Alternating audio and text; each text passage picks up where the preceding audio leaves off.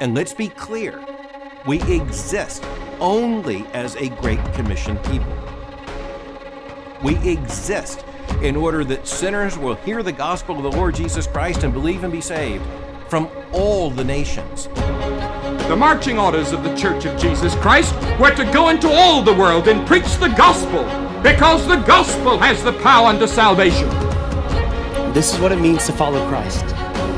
A call to live, a call to die, a call to spend your life for Jesus here and around the world until he returns. This is Amazon to the Himalayas podcast. I'm your host, Paul Aiken. Today, we're starting a new season of the podcast focusing on the history of Christian missions. And we're going to look broadly at 6 or 7 different eras in missions history. And then we're also going to sprinkle in a few podcast episodes specifically on individual missionaries and kind of looking at their lives and their contributions to mission work around the world. But we're going to kick off today by talking about apostolic missions. What did missions look like for the early apostles like Paul and some of the disciples of Jesus and those involved in the early church at that particular point in time? What are some things that we see in the book of Acts and other parts of the New Testament, and even some things maybe that we might be able to learn from them today? Our guest today is Dr. Rob Plummer. Dr. Plummer is a biblical scholar with a missionary heart, and he has served in a variety of different contexts around the world. He has co-written several different books and volumes. He is probably most widely known as a very effective teacher of Koine Biblical Greek. Students on our campus and off our campus online love studying with him. Dr. Plummer is the founding host of the Daily Dose of Greek, which is a very popular resource ministry geared towards pastors and theological students. And he personally is a friend of mine and a cherished colleague, and really looking forward to having this conversation today. Rob, welcome to the podcast. Thank you, Paul. It's a pleasure to be here. Thanks for your kind introduction. Yeah. So why don't we start, when we think about this idea of apostolic mission, why don't we just kind of start by trying to roughly define what is it that we're talking about when we're talking about apostolic missions? Yeah, I think it would depend on the person I'm talking to. Actually, if they just said apostolic mission, they might be describing just faithful Christian missions, right? We want to have missions that are in the pattern of the apostles, in the sense that we proclaim their gospel and we follow in their footsteps. And then you can think about aberrations of that. I'm sure with your time on the mission field, you probably met some people who called themselves apostles. I've had to deal with people in the past who view their mission as unique. But what you're talking about is really just the historical era, right? So the time when the eyewitnesses of Jesus that he specifically chose to initially proclaim his authoritative gospel and to write it down and for it to be canonical. We're talking about the era of when the first apostles, when the disciples were alive. And of course, the preeminent apostle we think of as the missionary apostle is the Apostle Paul. That's great. Yeah, that's helpful. Nothing happens in a vacuum. There's always contextual realities, things that are going on at any point in human history. Yeah. As we think about this kind of apostolic era, we think about Christ, his life, his crucifixion, his resurrection, then his ascension. We think about some of the early things that happened in the book of Acts. Can you talk about some of the contextual realities that were at play in the Roman Empire during this time? Yeah, it's frequently noted how the providence of God had prepared for the rapid advance of the gospel. I mean, of course, God's power and purposes could prevail in any time period, in any culture or government, but you think about how, for example, the Greek language was the lingua franca, such a widespread area that the Apostle Paul could go and preach and teach in the Greek language. I would compare it to, not in any kind of ethnocentric or nationalistic way, but just factually, in modern times, English is that way, right? I went and lived in East Asia, knowing about 10 words of the people that I was going to live among. But I taught English there and had a great opportunity to share the gospel. And just because everyone speaks English, I was in Hong Kong once and saw like one person from Africa arguing with a person from Vietnam in English. They're just, so I think it similarly, probably not to quite the same degree, but Greek was that for a large swath of the ancient world. And as well, Roman roads are legendary. Maybe you've seen these memes where people have a picture of a Roman road. They're like, why is my road outside my house have potholes in it? And here's a Roman road from 2,000 years ago that looks like you could drive on it better. So you have roads, you have language, you have a relative. I mean, there are still bandits. Paul talks in 2 Corinthians about robbers. I mean, there's still safety issues, but it was relative freedom to travel. And in the providence of God, we just think about how that allowed then people to travel, take the gospel all throughout the Roman Empire and even beyond. And it was a just amazing coalescence of cultural and historical factors with the coming of Christ. Yeah, that's good. I want to kind of switch towards thinking about Paul and his mission strategy and some of the strategy of the early missionaries. Now, at the same time, I know that there is some scholarly debate about how much was Paul really encouraging some of these churches to engage in cross-cultural mission, gospel expansion, these kinds of things. I know that you even have done some writing on that in your own dissertation. Can you talk some about the strategy of Paul and kind of the ways in which he was going about trying to accomplish this mission at this point in time?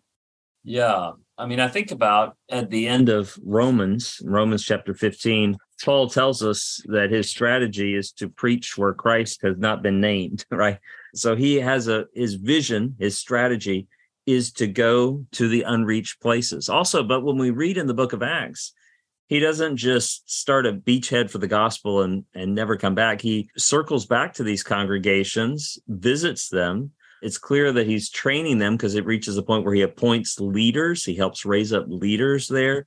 We know from his letters, he continues to correspond, instruct them, disciple them. And also in the book of Acts, we see that Paul is someone who is led by the Spirit. His initial first missionary journey, the group is praying in Antioch and they're seeking God's will, his direction. And the Holy Spirit says, set apart for me Paul and Barnabas for the work that I have for them. So we see a sensitivity to the Spirit, a God-given vision. He saw Jesus commissioned him to take the gospel to the Gentiles. He's going to do it to fulfill that commission. Nowhere does Paul say, I went to the major population centers because that's where people, and all this kind. But it is noteworthy that he goes to the major cities. I mean, he doesn't start a rural camp ministry in Acts, right? That'd be unusual if your goal is to go and reach as many people as possible. And it does seem he follows generally the main roads and thoroughfares, but at times, I think it's in Acts 16, he's wanting to go to Asia. It says the Holy Spirit prevented us. So we don't know exactly how or why, but he was led by the Spirit. He was going to unreached areas. He was quick to rope in other people, co-workers, co-witnesses of the offering. He was, involving people in the mission financially and in co-laborship. The question that you alluded to is an interesting question. No one doubts that Paul wanted to take the gospel to the ends of earth and so delighted that it was being done. But the question is, what did he expect ordinary Christians to do in regard to that? I got interested in that when I was doing a class with Mark Terry and encountered the writings of Paul Bowers. And Paul Bowers was a missionary. I think he's probably still alive. He did his PhD at Cambridge. And he wrote the article on Paul and mission for the Dictionary of Paul and His Letters, a very influential scholar. And he argued that Paul nowhere commanded or envisioned ordinary Christians to engage in outward directed mission. And I was sort of shocked by that. Again, he's a missionary. He can't claim the man's anti-missions. But he said that Paul really envisioned the gospel going forth through him and his co-workers, sort of almost a parachurch apostolic band. And the churches were passive witnesses and they were supportive, but never really expected to, they answer questions of the neighbor, live a good life, but never really expected or commanded to speak the gospel to outsiders or raise up, people to go out in that way. And that did not seem right to me. It didn't seem to fit the evidence fully. So that's what I wrote my dissertation on, really looking at some debated passages and arguing that Paul did, in fact, expect the congregations to be outward directed. I think there are many lines of argumentation I take in the dissertation. But one of them, for example, is suffering. If you look at the churches, they're consistently, the churches to which Paul writes, are almost all of them, he makes a comment about them suffering. suffering for being Christians.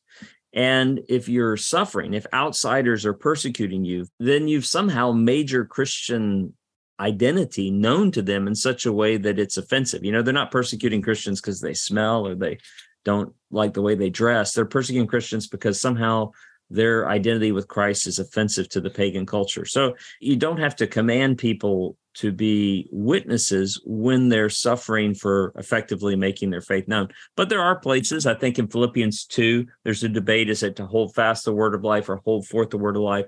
I think it's hold forth the word of life. The language in Ephesians, feet fitted with the readiness of the gospel of peace, implies that Paul wants them to take the gospel of peace to others. And there are other texts too. But so that may be more than you want to know about that. No, that's really helpful. And I appreciate you even kind of talking through some of the history and background that you have personally on that question. I would say kind of a question related to that. And this has been debated fairly recently in kind of the missions world. There's a good bit of discussion on it, cross-cultural workers around the world. And that is related to the nature of the book of Acts being either prescriptive or descriptive. Now, not only did I mention in the introduction that you are known for being a Greek scholar, but you also have written on hermeneutics as well. So how do we understand, interpret the Bible? So in your opinion, how would you answer the question if a missionary is asking you, hey, is the book of Acts more prescriptive or descriptive as it relates to mission strategy? Yes. I guess if I had to give a soundbite, I would say it's exemplary descriptive. It's descriptive in an exemplary way. So in other words, it's quite clear. There's some parts of Acts, I would say, that we could take from the description that this is what all Christians should do. All Christians should seek to be directed by the Spirit. All Christians should allow the Word of God to so influence them in their community that it progresses further out into the world. But in terms of specific dimensions of Paul's mission, when I've gone on mission trips, I don't start by going to the synagogue, right? I don't go into the synagogue and spend a couple of weeks there until they beat me and throw me out. So it seems just wise that he's starting with people where there's some more shared connection, especially with the fulfillment of messianic prophecies to the children of Abraham. It makes sense, but you've seen this probably a lot more than I have. But sometimes in my interactions with missionaries, I'll be contacted by one because they'll have a new supervisor over them who's got some new idea, right? And it usually comes from some particular reading of the New Testament that absolutizes or normalizes something in the narrative or in a letter that maybe is taken a little too far. This is what we always have to do. I was thinking about Jesus' instructions to his disciples during his lifetime as he sent them out on mission, go and find a person of peace. And so there's one person in particular, you have to, when you go to a new place, you find the person of peace. And they make this some sort of like a checklist and then tell you. And I don't really think the text was intending to do that. So I do think, though, that much of the book of Acts is descriptive in an exemplary way. We're to be willing to be persecuted for our faith. We're to be led by the Spirit, fulfilling Jesus' words, taking the gospel, Jerusalem, Judea, Samaria, to the ends of the earth, outward to the farthest expansion, while not neglecting nearby. So I don't know if that's a dodge, but that would be kind of my take on it. It's good. Yeah, that's really good. That's really helpful. I think the next question, I want to kind of try to combine two thoughts. So, one is kind of thinking through, we know at the beginning of the book of Acts, Christ is resurrected. He tells his disciples, we know that the text, Acts 1:8, you're going to be my witnesses in Jerusalem, Judea, Samaria, ends of the earth. But that ends up sort of playing out as almost like a table of contents in many ways for the book of Acts. The gospel unfolds and moves through those areas in that way. At the same time, we know that early in the book of Acts is Pentecost. And so as we think about the geographical expansion of the gospel that we see during this era, I want you to also talk some about maybe the shift that we see in God's mission, kind of post-resurrection in Pentecost. But before in the Old Testament, we don't have the same sort of commands necessarily to go outward as much. I mean, there are some things that we see here and there in the Old Testament, but it does seem like there's some sort of shift that takes place with Pentecost. Can you talk some about that in the book of Acts? Yeah, I agree with you there. There's a danger in answering the question quickly of oversimplification, but I think in general, in the Old Testament, we do see the model of missions is come and see. Israel is to be distinct from the nations, and people are to be drawn to them. But a lot of the language about the nations streaming in and coming to worship the true God, Jews read them as eschatological. There's been studies of questions about, did Jews in the centuries leading up to Christ feel a missionary obligation? Did they send out missionaries? Michael Bird has a good book on this, Crossing Over Sea and Land. And I think the best evidence is they really didn't. They expected, rightly or wrongly, God's going to do something at end times. We don't know how, and then this will be fulfilled. We do see, of course, in the Old Testament, there are the individual cases where God sends out Jonah to Nineveh, but that seems to be not typical. The main emphasis is on living distinct from the pagan nations in accord with God's revealed holy law, and hopefully incorporating in some people like Ruth the Moabite, these people being drawn to the true God of Israel. But I do think you see with Pentecost, with the coming of the Spirit, the direction outwards now. So rather than come and see, go and tell. I think that's true. And that's the day that we live in. We live in the day when the Spirit is propelling the church in witness to the gospel, where the gospel is a powerful word that dwells in us and dwells in our communities. Insofar as it does, it's pushing us out. Paul says in 1 Thessalonians, the word sounded forth from you. That's what when we're faithful Christians, that is what is to be true of us and our communities. Yeah, that's good. That's a helpful way to kind of think through that. The Great Commission is a call to go. And a call to go is a call to prepare. Whether you're called to advance the gospel in your local church or on mission fields around the world, Southern Seminary is committed to preparing you for a lifetime of faithful ministry. Designed with flexibility and personalization in mind, the Master of Divinity in Great Commission Studies allows pastors, missionaries, and ministry leaders to prepare for their own unique call to ministry. It's designed to equip students with the biblical foundation and the practical training needed to present the gospel clearly in cross-cultural missional settings. To learn more about the Master of Divinity in Great Commission Studies, go to sbts.edu/BGS or go to the episode notes for this podcast and click the link to the Billy Graham School of Southern Seminary. There, you'll learn how listeners to this podcast can save $40 when applying for classes. That web address again is sbts.edu/BGS. Last question I have kind of in this section before we move to some kind of quicker hitting type questions. At this point in apostolic era, there is, as far as we can tell, there's no closed canon, right? So it's, still kind of in the time where Paul is writing these letters and others are writing these letters to the churches. Can you talk some about the life and practice of the church and maybe their missionary efforts prior to a closed canon and kind of what that might have looked like? Yeah, it's something we will never experience. Right? It's somewhat speculative, right? Because you think, well, how would I live the Christian life if I couldn't open my Bible, if I didn't hear? What if my community that I was in only had the Gospel of Mark and Paul's letter to the Colossians? What would Christian life be like?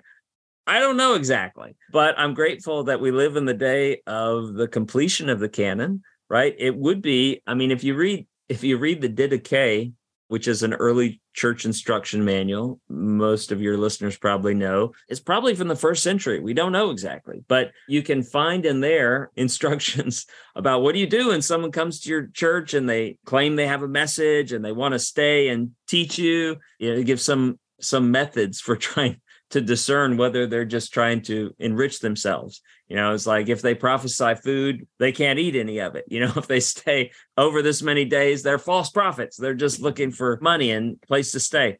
So thankfully, we have a embarrassing wealth of guidance that God gives us in his word.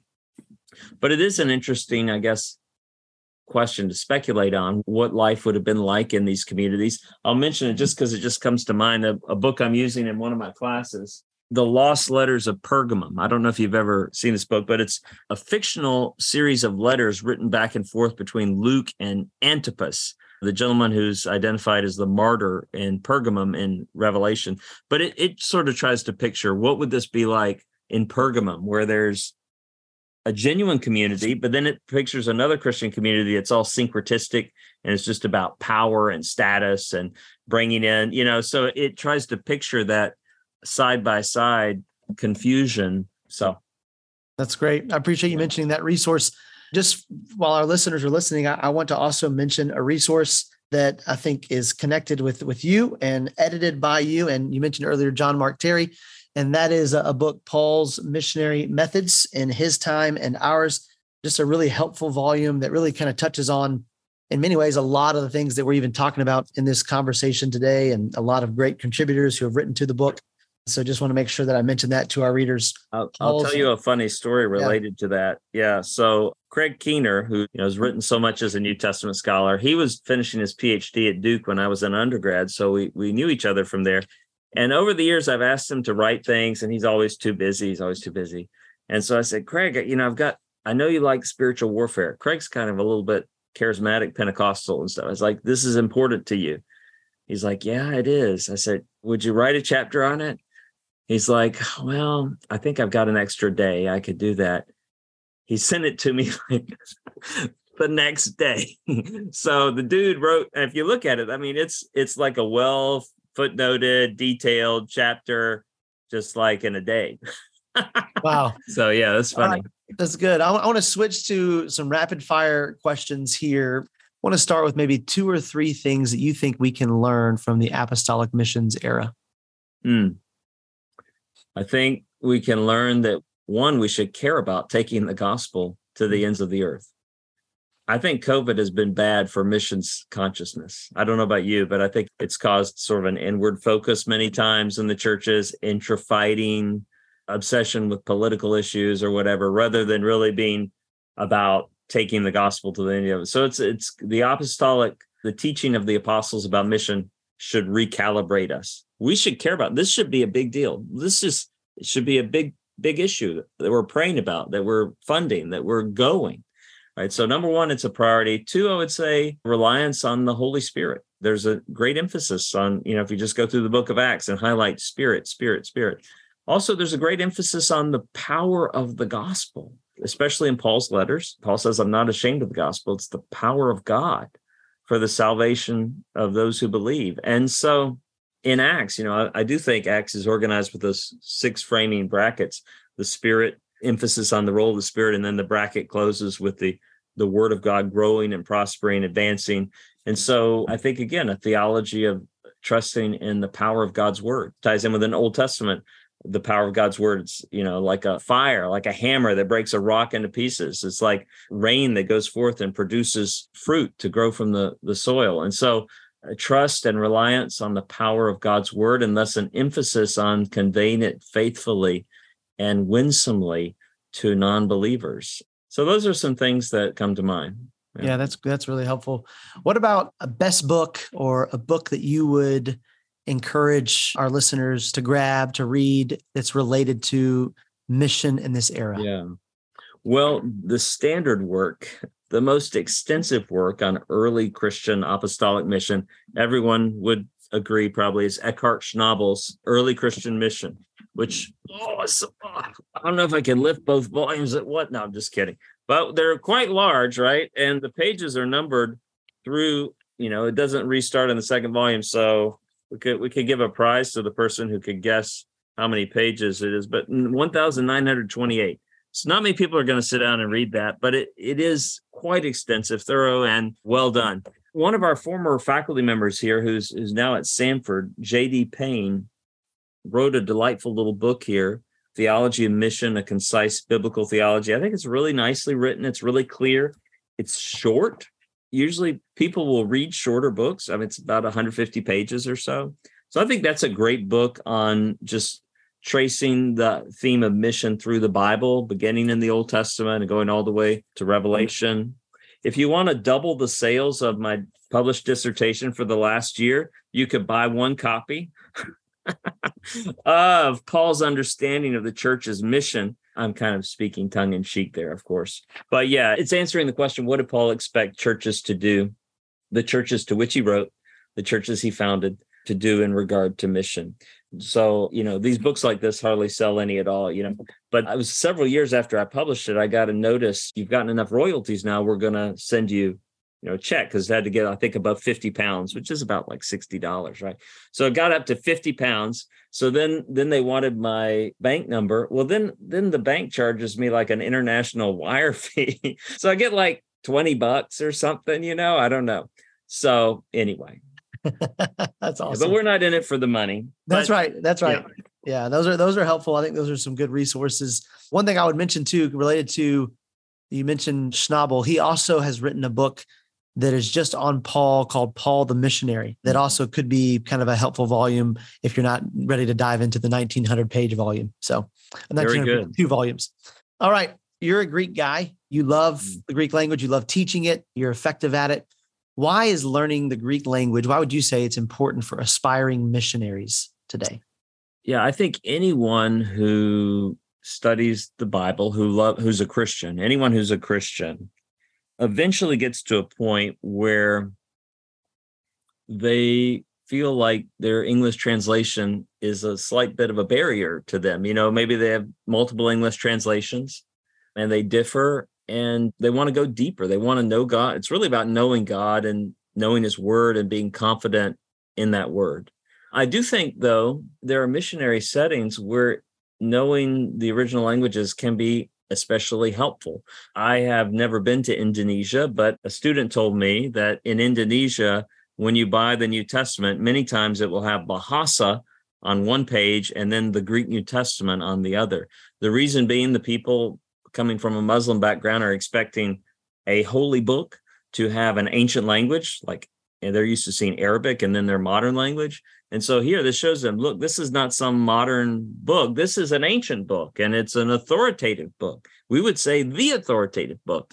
And so there are certain settings like that, or where people ask questions. You want to be able, in a new setting, to be able to answer some of the questions they may have related to translation. Obviously, I think about our recent graduates, David and Stacy Hare. I don't know if you know them, but you should have them on your podcast. They're back in town now, but they've been living in West Africa, and they're using Greek and Hebrew to translate the Bible into a new language that has never been written before. So they had to come up with an alphabet. Now they're translating it into that language.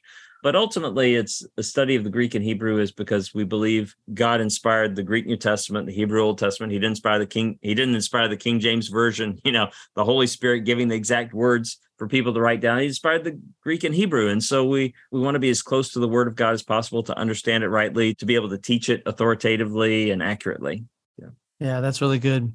Last question. Mission in this apostolic era was largely concentrated in the Mediterranean world. Today, we know that we kind of fast forward 2,000 years, we know there's very little church presence in that same region. So you think about some of the regions of North Africa, the Middle East, some of these kinds of places. How would you encourage missionaries who are serving in those regions today? What are maybe 1 or 2 things you might say to them?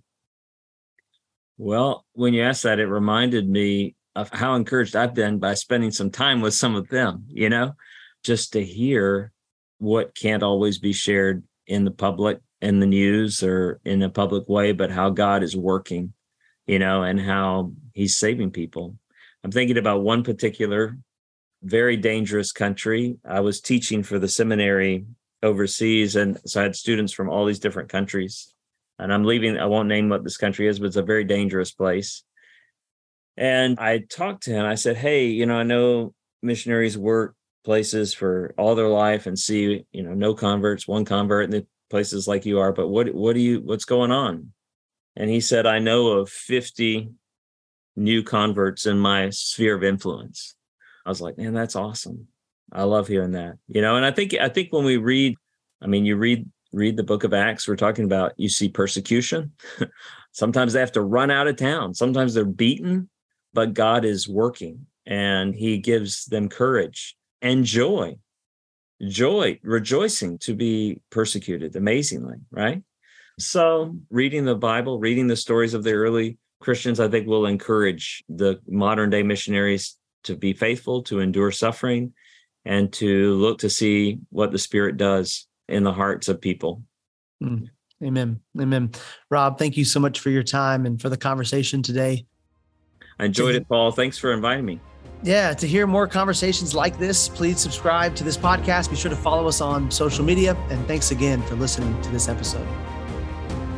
Thank you for joining us on Amazon to the Himalayas. This podcast is brought to you by the Billy Graham School at Southern Seminary. Please visit our website, www.sbts.edu/BGS, where you can subscribe to the show and learn more. Also, if you have found these conversations helpful, please leave us a comment or a review and encourage your friends to subscribe to the podcast. Be sure to follow us on Facebook, Instagram, and Twitter for more. This is Amazon to the Himalayas podcast.